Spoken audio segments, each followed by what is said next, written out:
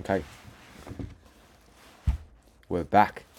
All right, once again, back to episode 3 with Isaac Tang. How are you, my brother? I'm good, man. How are you? How are you?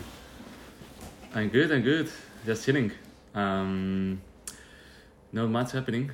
Just trained today in Bondi with Dave and Dams. That's Oh yeah, I what's saw. up today. Yeah, was sunny for a while. It's been so shit the weather in Sydney, so always trying to go out when the weather allows. Weren't you at fitness playground as well today?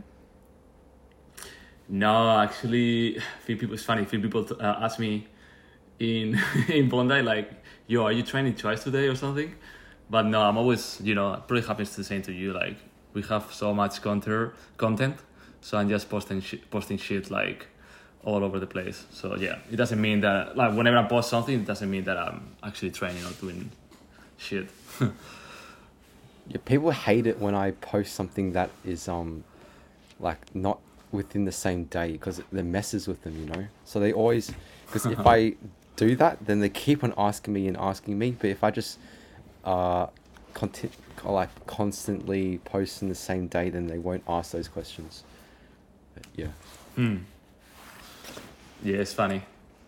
It's funny to troll people a bit with the content. But yeah, how was your day? What do you get up to? Today was just a really chill day. It's like Sunday, like to rest on Sunday, like to wake up late, and just scroll through like videos on Instagram, TikTok, see what the current trends are going on, what life is like, and just take things slow and just recover. Yeah, nice.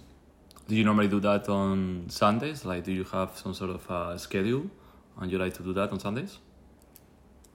Yeah, I like to rest a lot during the day for Sunday because at nighttime there's gymnastics, so it goes from 6 to 9 at Key Centre, Sydney Olympic Park. So during the day I tend to rest a lot because it gets really intense during those sessions.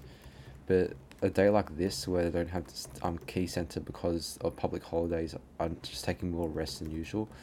But I rarely get rest days.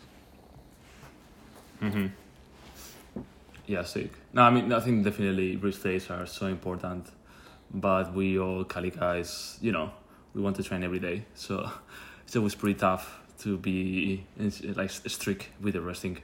But I definitely seen you put the time and effort on that, and you do like baths and this sort of stuff. I'm not sure how consistent you really are with the ice baths and all that, but I've seen you posting a lot about resting as well. I would like to do more, but my current situation doesn't allow me to get my consistent ice baths in and saunas in because I'm bouncing between two places at the moment. But back when I was in Epping, like training by myself, I'll get ice baths in and saunas in really consistently. But now my training isn't fully calisthenics; it's also calisthenics, acrobatics, breakdancing. Dynamics is also kind of like separate to strength training within calisthenics. So everything's like really mumbled up. So I don't really need that much break because, say, when I'm doing strength training, my rest day, I'll be doing legs as in flipping.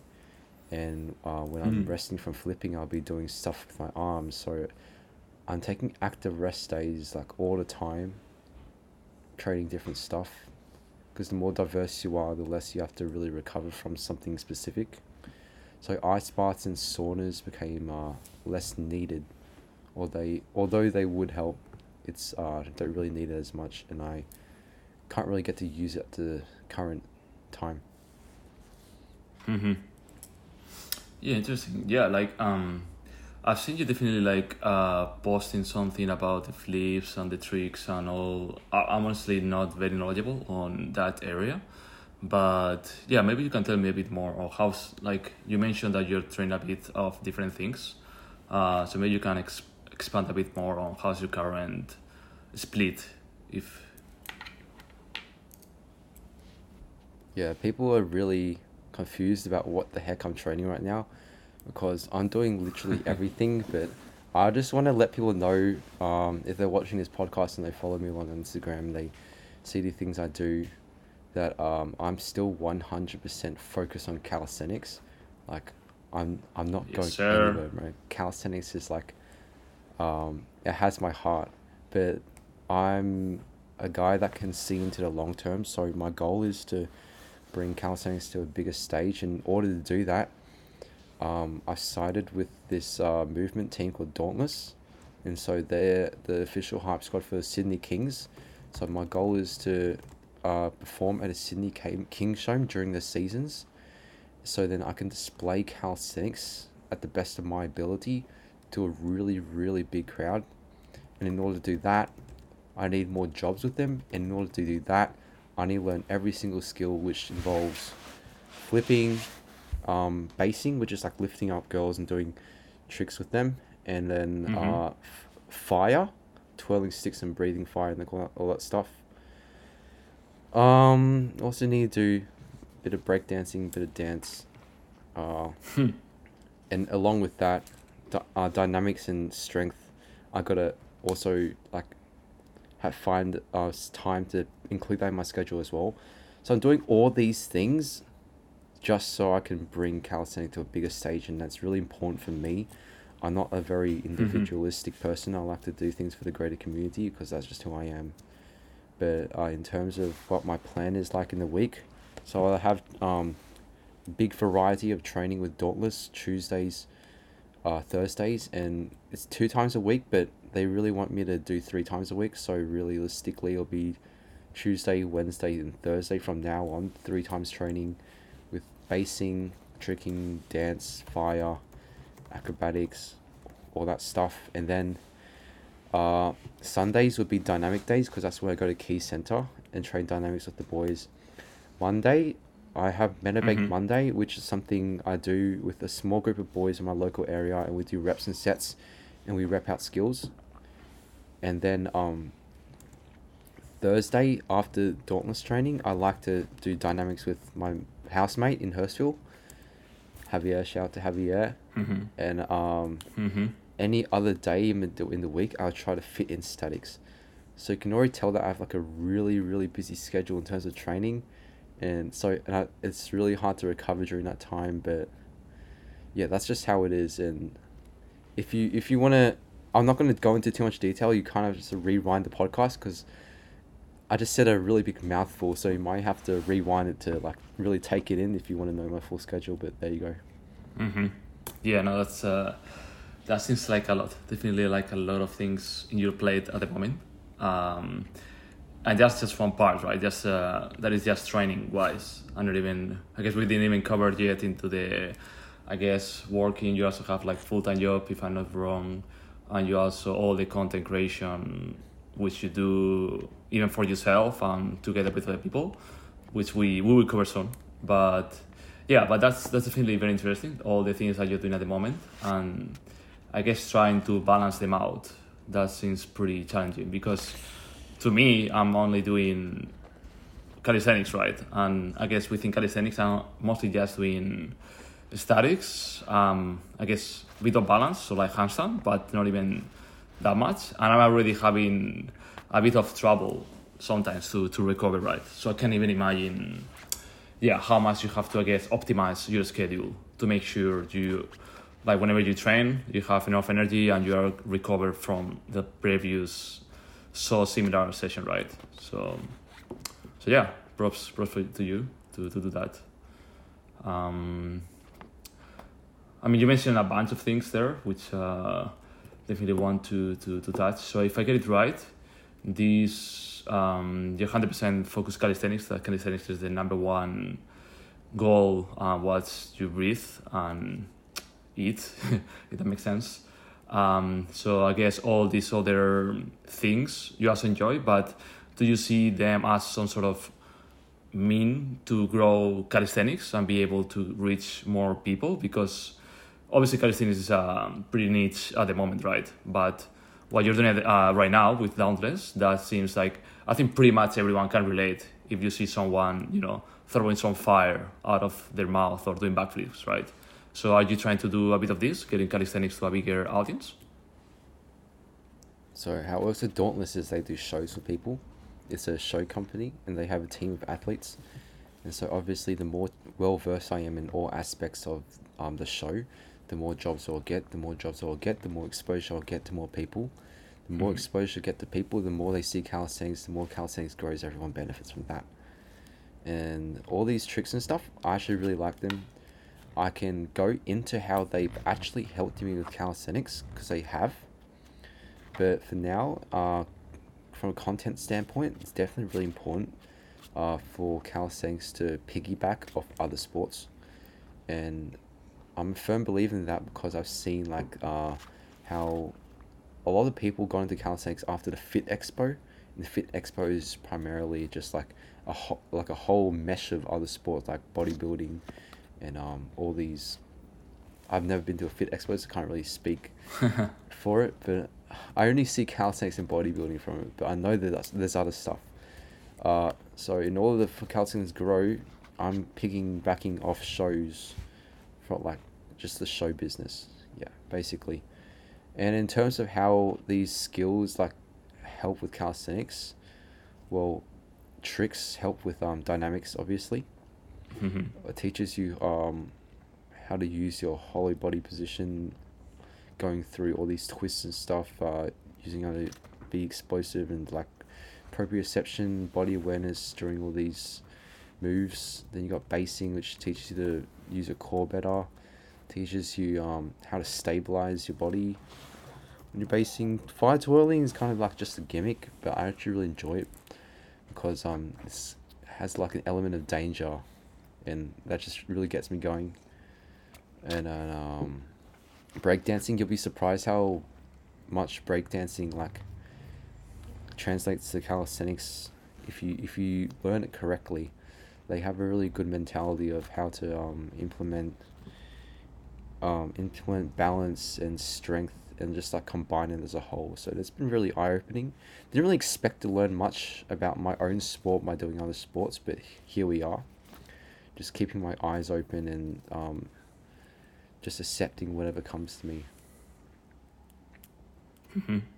Yeah, no, I think that's very important actually, because I remember in the past it happened already a few times to me that I've seen calisthenics athletes progressing like way faster than usual, and then I was asking them a bit, and they told me they had some breakdancing background, so I can definitely see how that can help you out in calisthenics, or just overall body awareness and strength and whatnot. And I think, yeah, definitely with the dynamic part, I can also see it as some sort of, I don't know, complementary / conditioning, especially in the legs, right? Like, let's say doing dynamics, right? Like if you fall, definitely you should have like a solid knees and ankles, right? To be able to handle all these falls. Otherwise, that can really, you can get injured. So yeah, I think, yeah, that's actually a good point. Like keeping your mind open and see, taking what you can learn from those other sports. I think that's pretty good approach. And I guess just touching a bit forward on that. And also, do you see like all these things that you're learning, like taking calisthenics even forward in terms of innovating? Because I guess in us today, like in comps or like when you see people performing combos or even just training, most of the times we see people doing a very similar, set of tricks or moves. Even if they are calisthenics based, they are pretty much similar, right? So I'm not sure I'm curious to know if you think all these things that you're learning can, take innovation in calisthenics further. Well, not really by myself, because I'm still learning the thing as well. In order to really bring aspects of one sport to another sport, you have to be really adept, like really advanced in one sport and also really advanced in the other. So I need to have really good knowledge in breakdancing, which I probably won't. I'm just trying to get baseline breakdancing stuff so I can do more shows. But it's really just opened up to me that like there's lots of calisthenics combos you can do on the floor that could be really cool if you just implemented some style of breakdancing. because breakdancers use lots of like mobility within the floor games. So like they'll do moves like a hollow back handstand or like bridge to handstand, and like have the back in a really flex position, and maybe you could like be creative with it and like go from hollow back handstand to like maybe like a reverse planche or like a Victorian or something. And like no one's ever thought about that because they've just all thought about calisthenics moves that people have already done in like a linear line. But if you can like reverse planche and then do like an air flare to like a full planche, and then maybe even do like a coin drop to a Maltese or some shit, then that could be really cool. But like I don't have a good sense of like how impossible something is because I've never actually done it myself. Just like some people may think that there's some stuff that you can do in calisthenics, but when people actually do the move, they think it's really impossible. Such as like maybe I don't know, doing a front lever and do you know that like impossible pull up where like you try to stay like 90 degrees to the bar, so the bar is over here and then your body's like that. Close like, to impossible. Close to impossible, yeah. Like unless you do it and you understand like the things, you can't really make up combos for it unless you like really good at understanding the sport. So bridging the gap between breakdancing and calisthenics is going to be really hard because you have to get good at both of them. Mm-hmm. Yeah, definitely. And I think as if I thought about this in the past, like like when you see now someone doing a string flip or I don't know, alley hoop or all these things, I guess like back then at some point someone had to invent this or probably just port it from a different sport or something, right? So I think yeah, over time this, I guess, innovation or growing and taking ideas from different sports just happen organically. But yeah, I see what you mean. Like you definitely need at least some medium to high level to be able to do those things. But yeah, that's good that you are focusing on that. And we will start somewhere. So I'm not sure how long you are exactly been doing this, but yeah, I'm sure you will get definitely more, I guess, advanced. If that makes sense. Can I just talk real quickly about dynamics though? Because I really like dynamics and I have really great passion for it. But like shrimp flip is actually a women's gymnastics move, and many people don't know that because they don't watch women's horizontal bars. But you see women do shrimp flip and front flip regrab, and like those are like the most hardest, or like front flip regrab is the most hardest move for men's calisthenics, but it's actually like one of the basic moves for women's gymnastics. So that just really shows how far this sport has to go in terms of like doing the flips and stuff, because we got people doing like front flip regrab where you just do a front flip but 360 as well and then catch the bar again. Like that should be an easy move in gymnastics, but it's really hard to move in calisthenics because calisthenics don't come from a flipping background, whereas gymnasts do flips and they do bar work. And that's why you see like lots of people, especially in Australia, people that have a flipping background get flips really get calisthenics dynamics moves really easily. And then you also have like breakdancing people like Pivot Workout and Cy Monster Strength that came from breakdancing background, and they really get calisthenics moves pretty easily because of the carryover. But yeah, it's crazy. Yeah, no, I definitely didn't know that from Shrimply came out from that. That's actually very interesting. But yeah, actually, just touching on that, and you mentioned already that most Sundays you guys go to train to gymnastics in Quay Center, and I think something that I always find very interesting is the mixture of different backgrounds and skill sets and different people in that place. So yeah, how important do you think is that? Like, do you see like, is it often that you learn things or approach things in a different way just because you have exposure to people coming from gymnastics or tricking or stuff like that? Yeah, it's really important because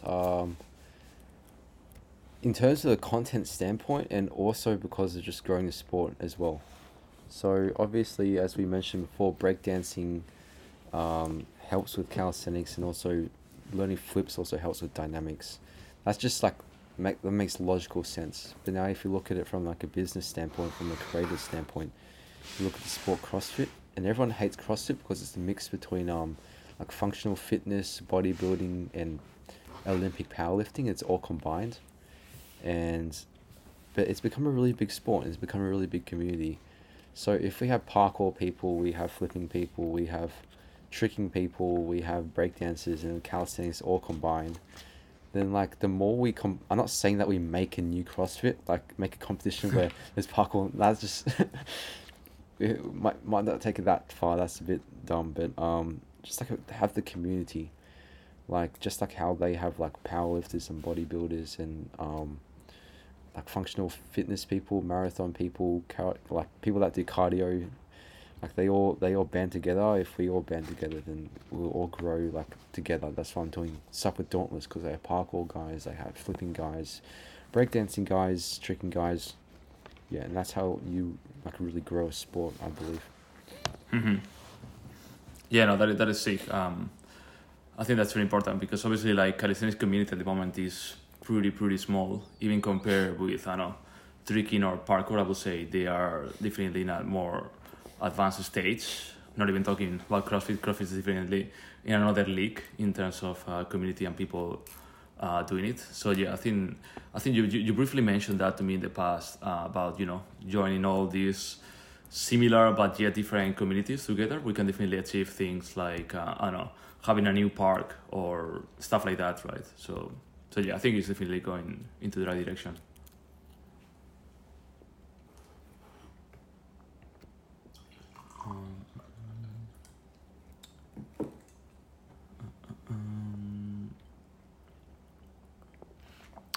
So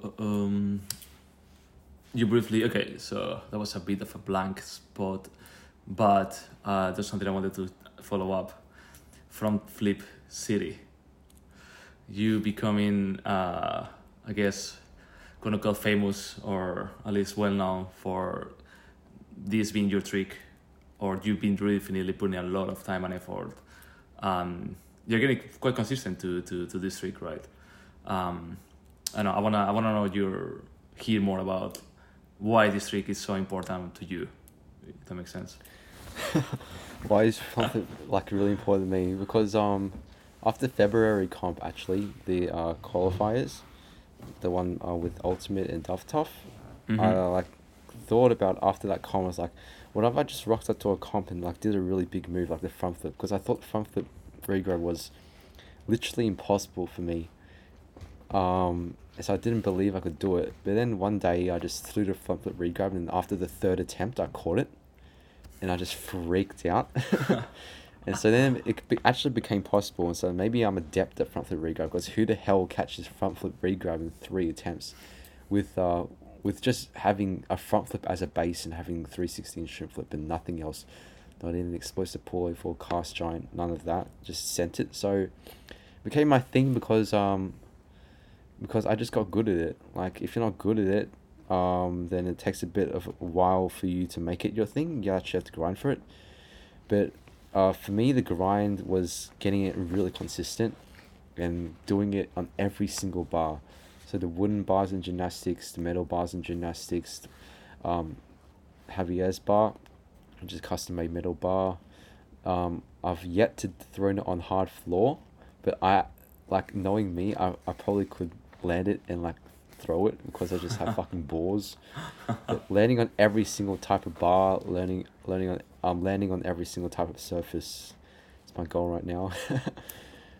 But yeah, front flip just like really caught my heart because it looks so fucking cool, and when you're doing it and you're flying through the air and you're flipping, you actually see the bar and everything is in slow motion, and you actually feel adrenaline pounding your chest when you catch it. Like it's a really good feeling. Like it only occurs for 0.5 seconds, but it feels like a whole minute of you just flying through the air. It's really hard to describe it. That's why I love dynamics now. With statics, you hold it for a really short time. It feels like a while, but it's actually a really short time. But with dynamics, it feels like a while, but it is a short time. Wait. Yeah, it's Huh. the same thing, but It's like, basically the same. yeah, but with one move you feel good about it, and the other move you don't. Hmm. Yeah, sick. I think that's similar, but I guess to me, I mean, I don't really do the dynamics part, right? But I think what a statics or a strength based move, like you might have good or bad days, but if you can do a skill, you can do it, right? But in a dynamic skill, right? Like there might be days that maybe you can catch nothing, right? And I guess there's always this factor of not knowing what's gonna happen slash risk, which definitely hits the adrenaline. And if you are able to actually connect that with the statics, that's the whole beauty, right, of the sport. Obviously, that what gives you most of the points as well in competitions. So, so yeah, it's very impressive. And especially, yeah, like just continuing on the front flip regrab, like someone like has no idea about calisthenics, everyone can relate to that. Like if you see that going on, that you are like, holy shit, that is wild. Like everyone can see how that is crazy. It's actually a super trick, right? Like it's, I might be mistaken on this, but do you think it's the easiest super trick out there compared with all the other ones? Yeah, it's worth 19 points. So in terms of points, it's actually really high because it's 1 point away from a full planche. So it's actually worth a lot of points, but the front flip regrab takes no strength out of you, and if you land it right, it's it doesn't hurt your hands at all. Depending on who you are, it doesn't even take that long to grind for. But some people, I don't know, it's really hard to tell at the moment because obviously calisthenics is a small sport, so that there's a small sample space of people, so you can't really say anything as a fact in this sport at all, because there's a small sample space. But in personal experience, I still have to do other moves to find out. I know 720 is much harder for me, but it's really easy for other people like Jai, because Jai can 720, but you can't flip regrab. Javier can frisbee, which is, I forgot how many points that is. Maybe it's like 1 point less than front flip regrab, but he can do that, but can't front flip regrab, and he's been trying front flip regrab for 2 years, whereas I did it third attempt and I can't frisbee. So sample space is too small to really tell, but yeah, I hope that gave you a little bit more perspective. Mm-hmm. Yeah, no, that's really helpful. And also I guess that, like, yes, still, like, I'm guessing like how you learn all these tricks is basically, yes, obviously trying and having the balls to attempt, and obviously talking with your friends that maybe did it in the past, but there isn't really a established way to learn all those things, right? Yeah, so having the balls is the most important thing. Like, would you rather have one good attempt and tap the bar and like have a 60% of hurting yourself, or have a 20% chance of hurting yourself but do it 15 times? It's a matter of efficiency as well. Either way, you're going to send it at the end of the day. It's just a matter of when. Mm-hmm. For Ginger, which is a new move that I'm trying to acquire, my first day of doing it, and I've only been training for 1 day, I caught it on 4th attempt. Not clean though, but I've been consistently tapping it the first day just because I have the balls. Like, I'm not shy about it. My first 2 attempts were shy, and then there's just a switch that goes off in my head. I'm like, okay, let's just do it. Like, there's no point holding back. You're 20 years old. You're gonna be dynamics until you're like 40. You're gonna have to send at some point in the future. Why not do it now? And so that's my mindset. Yeah, no, 100%. How much do you think is related to just having the courage to do it versus, like, do you think having all the other tricks that you already learned, like, I don't know, I'm missing some, but like 360, shrimp, or 540, do you think like having more tricks in the back helps you unlocking new tricks, or is more about, yes, having the courage and somehow having some predisposition for that trick? Weirdly, when you start off, none of the moves like correlate to each other. Like 360 doesn't correlate with shrimp flip, obviously. Shrimp flip doesn't correlate with front flip regrab, because it's the other way around. but I caught that third attempt because I just had the balls. Shin flip, however, I caught it in 2.5 months, and I did over 100 attempts and recorded that on a reel on my main feed and on Instagram. It took me a really long time. 360, I caught it on the same day, maybe like after the 5th attempt, but then I kept on losing it because the technique was easy, but I got scared, and so I think I've lost my 360 now as well because it's not as clean as it used to be before. But you'll lose 360 about 4 times in 6 months, and you have to relearn it. So that's more of a balls thing, not a technique thing. Shin flip, balls and technique. It's just a hard move in general. Everyone struggles with shin flip. Front flip regrab, definitely balls, no technique. The technique for front flip regrab is so simple and straightforward because it's a linear move. Ganger is very technical to get it really perfect, but I would say for Ganger, for me, I got it really good to start off with, and my Gangers on my first day was like perfect form according to Javier, and you can take Javier's word because that man's like a geek. He just geeks out on everything dynamics, and he says my form was like absolutely mint. So I don't know who else can judge dynamics. I don't know, he says really clean, but that's because I actually did lots of side flips, and I did lots of flipping, so I kind of had that awareness of twisting, and so that was more of just a subconscious move paired with balls, and that's how I got my technique. But it's really hard to tell because I know the more the sport grows, the more we'll finally figure this shit out. But as for now, I'm just sources trust me, bro, at the moment. Yeah, basically. I mean, just considering like how young the sport is, like probably all these didn't really exist like, I don't know, 3-4 years ago, right? Some of these dynamics. But yeah, no, it's really impressive. And also something very interesting, like, I'm not sure what's your process in, like, do you like focus on, okay, now I got these moves on lock, or I have like 80% or 90% success. Like, okay, I'm ready to learn a new one. Is this sort of your approach, or you just go by feeling? Like, okay, today I'm just feeling to try frisbee, or tomorrow like 540, things like that. Or you are more, I guess, methodical and trying to get one trick at a time. Yeah, so for me, I go by 3 things. Like just linear progression. So I go 360, then I learn the shin flip, then I learn 360 shin flip, and then I learn 540, and I learn shin flip to 540, and I do 360 shin flip to 540. So linear progression in that sense. And then also I go by tap rate and catch rate on the first attempt. So my 540 is bad, but the only reason I moved on to Ginger is because my tap rate for my first attempt for 540 were all 100%. So I'm not catching the bar, but catching the bar is actually a mental thing. It's actually not because you do bad technique or because your grip is weak. Your grip is not weak. Your grip is very strong. You're just not catching the bar because you mentally don't want to do it. So it's okay to move on from there. And of course, this is all source. Trust me, bro. But yeah, just trust me, bro. Yeah. First tap percentage for 540 was 100% for every attempt, but catching it was really bad. But that'll come in time.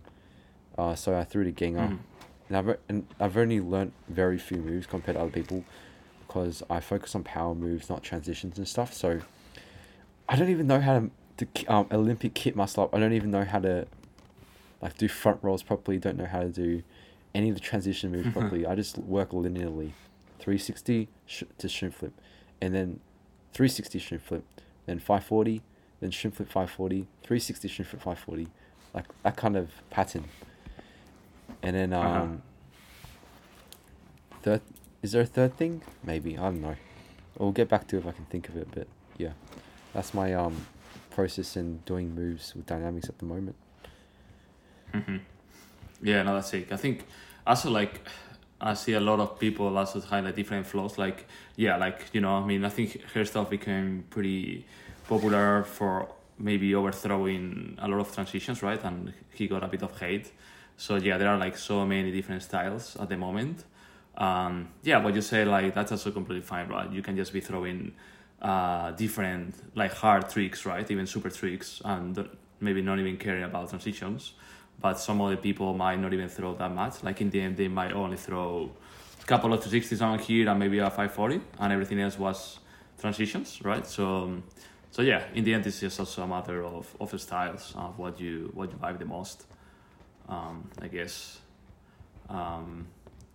So okay, I think we covered quite good dynamics unless you want to add something else. But I wanted to move into the statics. Let's do it. All right, I guess. Yeah, well, let's just start simple. Like, has been. I mean, there are obviously two main categories. I would say, like plantar, front lever. Yes, to simplify this. Just maybe run me a bit through your progression so far in both of them. So planche is a lifelong struggle. I've held retracted planche for 8 seconds. Protracted planche is really shit at the moment. But yeah, just working on it. Not really consistently training it at the moment. Just doing more conditioning work because I promised myself after the July comp, which was a SWAS comp, I'll just work on reps and sets, building back my tendon strength and weighted game and reps game. For front lever though, I just make gains passively, so I don't really work on it at all, except just doing holds now and then and attempting front lever pull-ups. But my peak, I could do a like a not straight body 4-second touch, which is much easier than and then an open rear delt, like line, like shoulders relaxed and like completely retracted, and chest up, like kind of touch, which is much harder. And front lever pull up is still really close grip, really false grip, but can pull up to the waist, but not really a great line. Like you can tell that I'm being really honest with my stacks because I know the difference between good form and bad form, and I know how hard it is to achieve good form. But yeah, this is me being honest. So close grip front lever pull-ups with not a good entry, and then a hunched over touched front lever.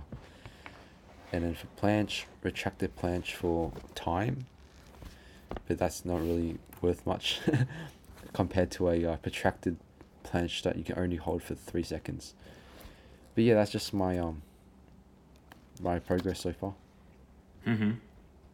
No, so I think that's very important, being honest with yourself, right? In terms of statics or anything you do. So, and also I think it's good.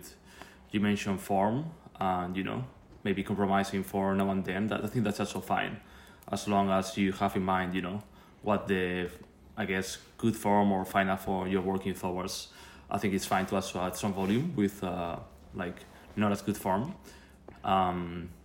So yeah, that's very interesting.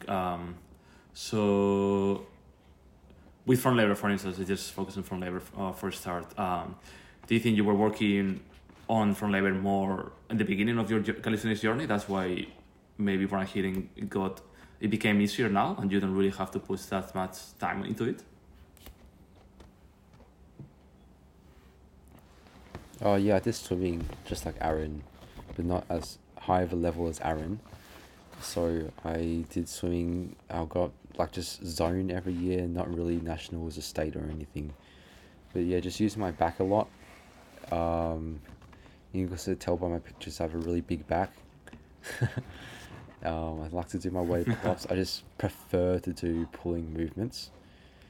I'd also like to mention that I'm balanced in the sense that I can do weighted pull-ups. I can do one-arm pull-ups and handstand push-ups as well. And I've actually focused on handstand push-up, like just purely purely one-arm pull-up training for a good 6 months at the start of my journey. And so that took away from me doing front lever, but in turn it's made me more balanced in terms of all the calisthenics skills.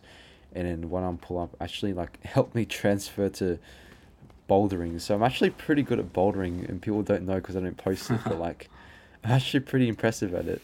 And then handstand push-ups, I like to do as well, which is taking me away from planche training, because I usually just focus on handstand push-ups in the beginning of my journey. Mm-hmm.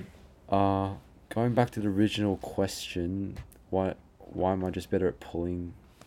I don't know, just because I am. I got big hands, so I got really big hands, man. So I can grip the bar really well. I got a big back, and I've been swimming for a while. I know how to use my back. I've actually got a really flexible back as well, and Hector's seen my back when I do my bridge. Remember at Bondi? Yeah, my back I is know, yeah. really, really flexible. So when I bridge, I'm literally like the Exorcist. You know, the Exorcist girl, the demon girl. And so I guess when I'm doing pull-ups or any kind of high pull, the mobility of my back kind of lets me like activate my muscles more and even get high and pull or something. I don't know. My body just favors pulling in general. Mm-hmm. Yeah, no, that's good, and it's also important that you seem to be aware and you manage to identify why is that the case.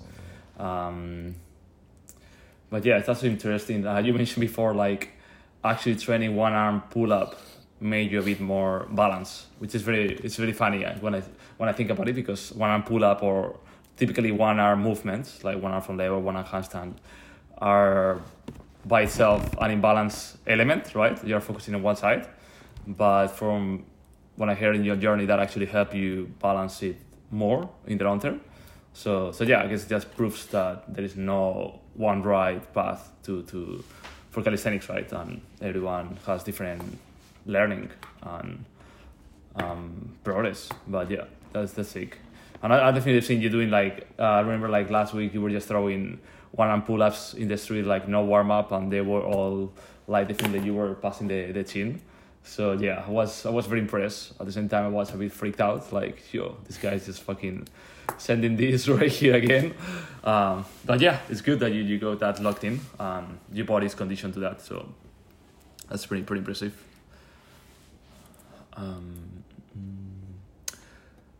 What else I wanted to ask? So you were also saying about handstand push-ups, and you focus a lot on that in the beginning. I think I definitely saw a pattern on people pretty good at handstand, push-ups or anything, shoulder-related strength, and they normally transfer that easily to planche, right? So right now, are you still focused that much on handstand strength, like push-ups or 90 degrees, things like that, or you focus more in the straight arm strength, like planche? How do you structure that a little bit? So I used to do lots of reps of wall assisted handstand push-ups, lots of pseudo planche push-ups to assist with the concentric portion of 90 degree handstand push-up, because my goals back then was just to impress people for social media, not so much as competition, because there's a different way of training.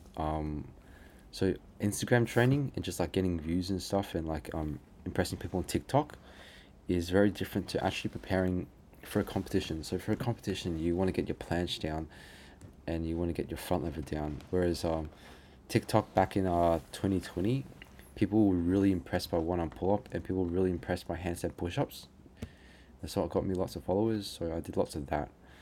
But now I'm just doing protraction planche work, just straight arm conditioning work for planche, just purely planche. I can't remember the last time I did a workout with actually no, in Adelaide I did do it with Forrest, because Forrest is just a handstand freak. But yeah, I don't really do handstand volume work anymore. I just attempt it every now and then, just to make sure I have my balance right. And in terms of the transfer between handstand push-ups and planche, I know that's a very common thing to ask people, and I guess I'll just shed light on it because just to increase the sample space, because sample space for calisthenics is very sparse in terms of people's progress. But for me,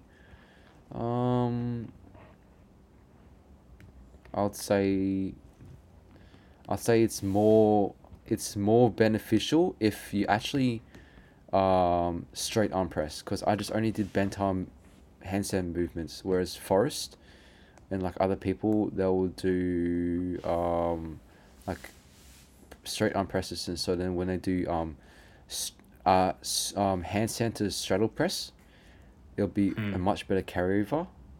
Whereas if you just do handstand push-up volume work, it builds you big shoulders. Yeah, gives you big shoulders and gives you like a better planche, but like you're not holding it protracted, and you're not getting any benefits from transitioning between handstand to straddle planche and then straddle press. You're not getting any carryover to press. You're only getting carryover to just volume and just hold time. And it might not even be protracted anyways. So I did no straight arm pressing. I did no like pressing work. I just did push-ups, and so that got me the shoulders for planche. So I've never gotten a shoulder injury in planche. That's a good carryover, I guess. I've only gotten wrist injuries from planche. No bicep injury, because I did a lot in weighted pull-ups and one-arm pull-up training. No shoulder injuries at all. Only wrist injuries. So that's my personal testimony to the carryover between handstand push-ups and planche. Yeah, no, that's it. I think it's pretty good that you're sharing that with such detail, because we definitely need more data in calisthenics.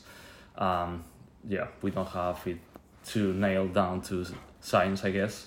But that's definitely very interesting. I fully agree that definitely doing the straight arm strength moves like even straddle presses, and even if you use momentum or even just negatives, it probably has more carryover to the actual plant itself.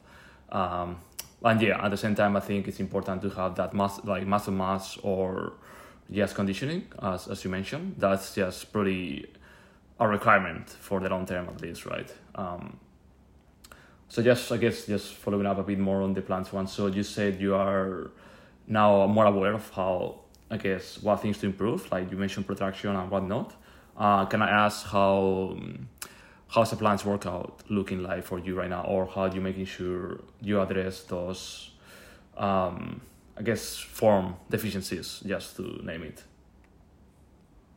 Yeah, so I talk to a lot of people in the community about how to do planche work, but I always just stick to my own ritualistic routine to start off warming up for planche, because I believe warming up for planche is like just good, because going to planche training is really demoralizing. Yeah, so my warm-up for planche is to mentally prepare me for it, because when you're doing planche and you can't actually planche, it's a really daunting task, because you just look like an idiot in the gym, right? You look like an absolute fucking fool, and like, it's impressive to people, but like when you film it and look back at it, and just you feel so much shame towards doing this move. So, but don't let this dissuade you from learning the planche, obviously. Okay, so my warm-up, I just do warm up my scapulars, because I feel really tight in like this actual skin of my biceps when I'm doing planche. Like when I'm trying to press through my hands and like depress my scapulars and like protract, I feel like the skin of my bicep is actually like stopping me from doing it. So I have to warm up in that sense, and like sometimes I do sauna beforehand. Sometimes I just do lots of flips and stuff before. But yeah, warming my scapulars by going down on the floor and just like driving your elbows into the ground and like protracting, and then lots of leans, and then using the bands, do supinated banded press like pulls, like using the band to do that, just to push through the band and get your scapulars activated and your bicep skin like loose. Because skin, surprisingly, needs to be warm for you to actually get good form, because it will stop you if it's really tight. That's what I noticed for me. Maybe just because like I have I don't know, I have bigger muscles, and so then like the skin becomes really tight. I know. But yeah, then going to the planche workout, like I just work on my holds for volume. So with the bands on some days, just to get the volume in, and I make sure I don't use bands for some days, just doing leans, because bands can screw up your scapular depression and your scapular protraction if you use them too much. And then get the press work in, do just like jumping into a straddle press with a big band on, and it looks so dumb in the gym, man. Like, people watch you do it and they think, what the heck is that guy doing? So demoralizing, especially because I can't handstand negative to straddle planche, so I can't do anything cool in that sense. So I have to do the concentric and lower down with the band, and then it'll be just like more strength work with kettlebells, and you do your Zanetti presses. Everyone does those. It actually feels really nice. And weighted planks I like to do to keep the core strong, because my everything's lacking, but I'm not neglecting the core. I'm trying to protract while I'm doing the plank as well, and then just some core work. Yeah, that's basically it for my planche workout. Really short and sweet, but I hope to see some progress, man. It's just consistency in time. Yeah. Yeah, no, I think that sounds pretty good to me. Definitely you're addressing the main parts, which is definitely holds, pretty presses or negatives, which is also helping with the straight arm part. And I think, yes, to be fair, it's always a bit the case. Like, people is just like, normally people are very good at pulling the SR with the planche all the way around. And I think definitely, believe it or not, I think having, like you mentioned, you have a big back, that's not gonna really help in planche, right? Because this is obviously probably a different conversation, but you shouldn't be using your back at all in the planche. So it's, in the end, it's just some muscle mass there that is making the exercise a bit heavier. So I think it's just fine that it's taking you, not that it's taking you too long, but obviously a bit longer than the front lever. So I think it's good that you're putting the work, and you're doing what's required. And also you mentioned, that's very interesting as well. I think now more people is using weights, as in dumbbells, or like, I guess, classical, not bodybuilding, but just like gym equipment to also supplement your calisthenics, right? And I think maybe before there was a bit of a stigma on that, or like, oh shit, you're not like pure calisthenic person anymore, right? So I'm more curious to know, like, how much of that you use currently in your training. Yeah. So weights just feel nice. Zanetti presses help a lot. You can definitely feel it in the right place when you're doing it. You can progressively overload in them because you can go by small increments in terms of weight. Also, it feels like you've actually done a workout, because if you do planche and you just do holds and you just do presses with a band or whatever, core work, it feels like you haven't hit a workout. It feels like you've just been playing around. But when you do Zanetti presses, like, actually hurts. So when you walk out of the gym, you get a massive bicep pump. It's like, oh, I actually did something. I feel good. And it's good carryover as well. Yeah, nice. And I think I like what you mentioned as well. Like, it's way easier to progressive overload with weights, right? Like, at least for instance, in my case, I've been doing more of a overhead press, shoulder presses with the bar, and it's obviously way easier for me to track. And yeah, to me, I also have, like, for me at least, shoulder strength is definitely my weakness.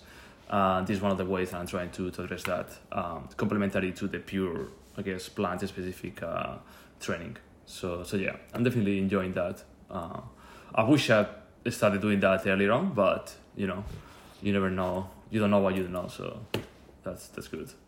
I guess just a bit zooming out a bit more in your, I guess, journey, or I guess I would say persona or public figure. I know you are big on TikTok, and content creation is a big part of your life. So I'm just curious to, like, if you maybe walk me a bit through your journey, or how all this relates with calisthenics, or how important you think content creation is, and like actually good content. Like, I think we all know, like, for instance, Laysans obviously came to everyone's mind as in one of the person that became especially influential to all of us, and it was pretty big because of the quality of the content he was creating, right? So yeah, I'm just curious to know a bit more of this side of you. Yep. So, I always had the idea of making videos when I was 16, when I first started calisthenics, like the first year. But I got big on TikTok, or started growing on TikTok when I was 18, 2020. Got lots of traction, but I got good at content creation. Like, I know what makes a good video, know what's good, know how to make things viral if I really wanted to. The thing is, I didn't really want to at the time, because I look back at my videos and I just wasn't proud of how it was. Because there's like lots of stitching, lots of duets with people, and like they'll go viral, but it's like really toxic. And on TikTok, when you stitch people and like you show them up, like, oh, I can do this better than you, and like, oh, this person's information is incorrect, or like to react to something, it'll get lots of views and get really viral. But then I know it's not sustainable for the long term, so I just really took a big break, like a step back, and like, this isn't the type of content I wanted to create. And so that's when I really invested into equipment and looked into the like the more aesthetic video side of making content on Instagram. And of course, when you make that content on Instagram, it doesn't really blow up. Like it doesn't blow up like other videos that you make that are less quality. But I know that I'm gonna be in this for the long game, so basically I'll be content creating and I won't stop until I die. And that's a really long time, like 80 years of content creation purely. I know I'll get famous no matter what I do, so I'm really not in any rush. I'm just experimenting. Like, it doesn't really matter what I make at the moment, as long as I just experiment and try, because I'm at the time in my life right now where I don't have any much debt, don't really have a family or anything, so I can just fuck around and like have no consequences. So in terms of content creation in that sense, I just been experimenting. But content creation is really important for calisthenics. Obviously, it grows the community. When I would like make when I'd make posts on TikTok, I'll get like flooded with DMs and requests from people, and like lots of them, some of them stayed, like a small percentage of them stayed back, and I actually know them. Like, some of those people, like I'd see in real life, and they'll come up to me, and then we'll train together, and it's actually really rewarding. But it's a really small percentage of people. So the more you grow, obviously, the more bigger this percentage will be, and if everyone did it, then everyone will be more connected. So that would help the calisthenics community in the long run, which is definitely what I want to see. But there's definitely a way that you should go about making content, because obviously, going viral on TikTok, like what some people do, like all the cringy stuff about, like, oh, seeing how people react to me in the gym, it makes really good content. You get lots of views, but like, there's no backbone behind it. There's no value behind it. You just seem like a cocky individual, and that's what I don't like. Like, I do a lot of it, but I don't really invest too much time into it. Like, you saw my latest video on TikTok where I did like a trip into a handstand, like into a dead press into handstand, and got like a million views in TikTok, which is bloody crazy. But like, I'd made that video, I knew it was gonna be viral. Yeah. But then that's the last video I've made since then. Like, I knew, like, if you go back on my TikTok now, it's just Dauntless shit, and then there's that video, and then after that video, nothing. I'm not pursuing or anything. I just uploaded it just to know that, oh, if I wanted to blow up even further, then that's what I'd do. But like, I don't want to do that. I'd rather make nice chill edits and kick back and relax and really define my editing style before I go into some serious stuff. Because that route, like the TikTok route of impressing people, it's kind of cringy, man. Yeah. Yeah, damn. No, that's really good reflection, and it's definitely something that I think we all been through that at some point, like being too addicted to, like, I don't know, getting likes. Obviously not at that scale. Probably that's a huge, like, like when you think about 1 million views, like, I mean, you say it and it sounds crazy, but we can't even comprehend how crazy that is. Like, 1 million people actually saw that video. That is just, it's hard for humans to even think about that, right? So I think it's just easy for people to just get addicted to that. So yeah, I'm glad that you are able to identify that, and I think like even at your age, like when I was 20, like there's no fucking way I will like even think about that, dude. Like if I had 10 more likes, I would just do whatever shit I had to do, right?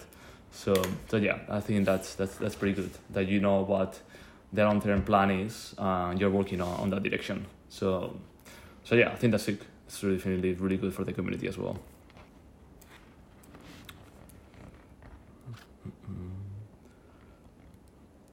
And I guess,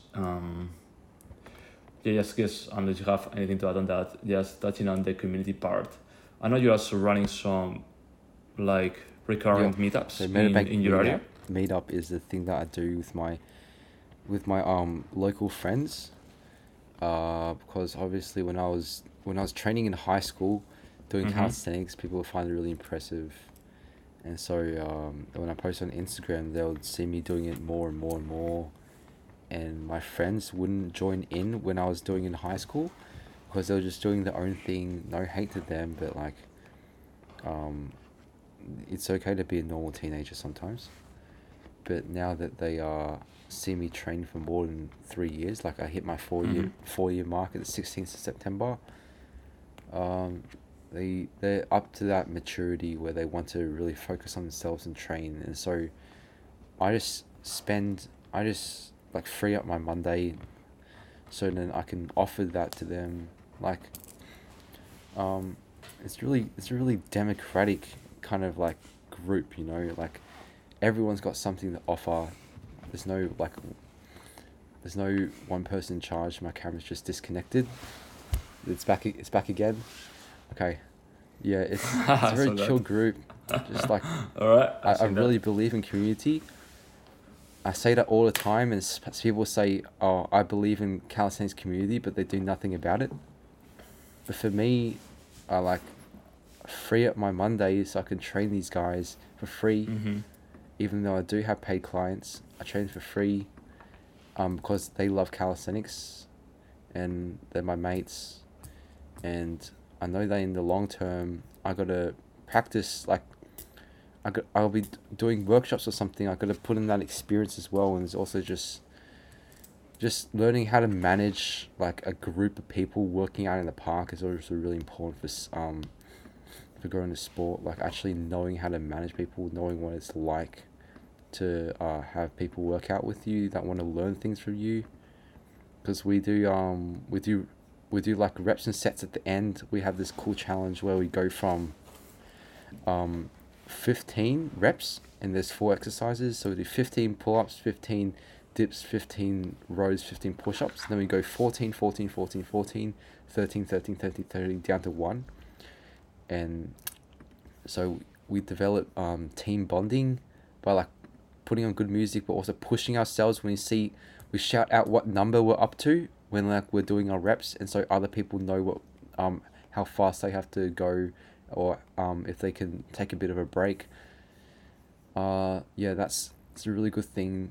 And then we also just have like a sausage sizzle at the end. We allocate one person to buy sausages and bread for the whole group that night. And yeah man, it's just a good vibe. Just learning how to like be a community. Like people want to grow the calisthenics community, but they don't even know what being part of a community is like. Like not an Instagram community, like an actual tribe, an actual community where you're supporting each other, cheering each other on while you're working out, not just being like a hermit in your room doing planche and like not supporting others and not training with others. If you want to be a community, you actually have to like see people in real life and communicate with them and say hi. Like we lost track of that because of social media, but it's good to be out there with actual people and training. Yeah, no, I think that's super, like, that's so invaluable. Like, what you're doing, that is really, really, really important. And yeah, especially, like, even yourself, better than most people, like, how addictive social media can be. But at the same time, it's so important to do these things in real life and build that real human connection, right? Which is really best way. Like you're sacrificing some time, but it's definitely an investment, right? Like you are able to share that with those people, and now at some point those people are gonna be able to share it, right? So it's just exponential growth. So that is really, that's the best way we can do this, and that's definitely the best way I think the sport can grow, because believe it or not, it's like a street workout for a reason as well, right? So it's important that we don't forget the roots, and we try to do this sort of street meetups, activities, you name it. I think it's really important.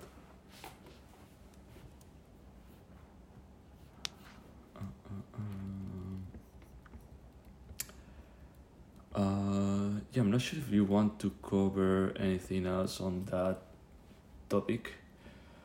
I had a list of like questions or things. I'm not sure if you want to talk about anything else in particular, otherwise I may follow up on something else.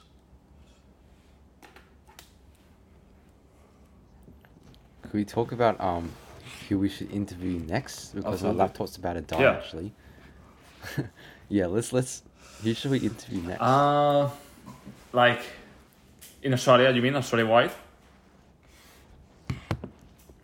Like anyone. Like you talked about that was pretty cool.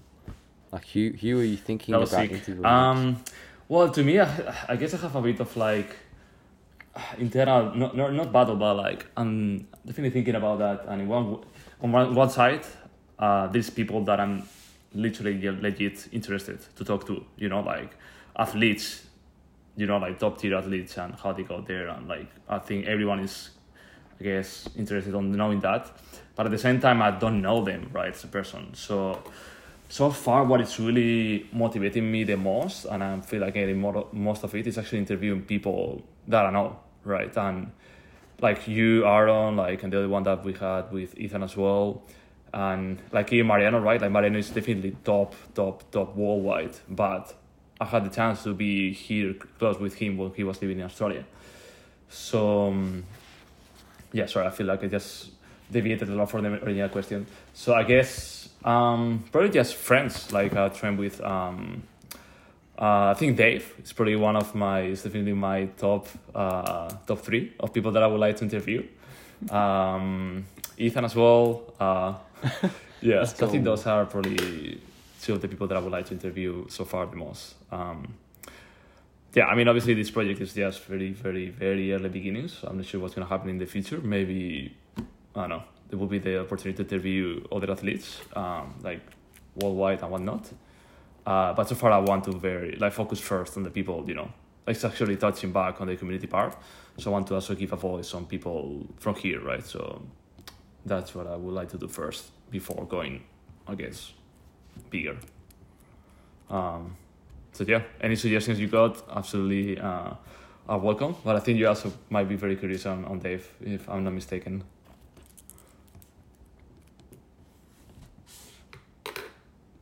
Yeah, start small. Dave's next. Let's get Dave, bro. I want to see what's inside that head of his. Yeah, it was sick. Okay, easy. Unless there is anything you want to add, like some last words, bye or something like that, we can wrap it up. Melbourne's going to be insane. Yeah, shit, we didn't even talk about that, actually. I guess, okay, I know there's something you definitely want to learn there. Is it like secret that you want to surprise the world, or you want to, you can tell us a bit more what you want to throw?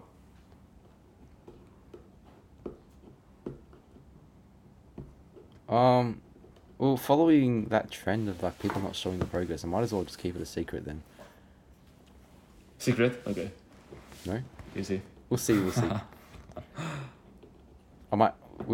yeah. Let's just leave it at that. Let's just leave it at that. Alright then. Okay, then... Yeah, thanks so much for your time, man. I guess that's a wrap, man. Easy. Woo! Best podcast host.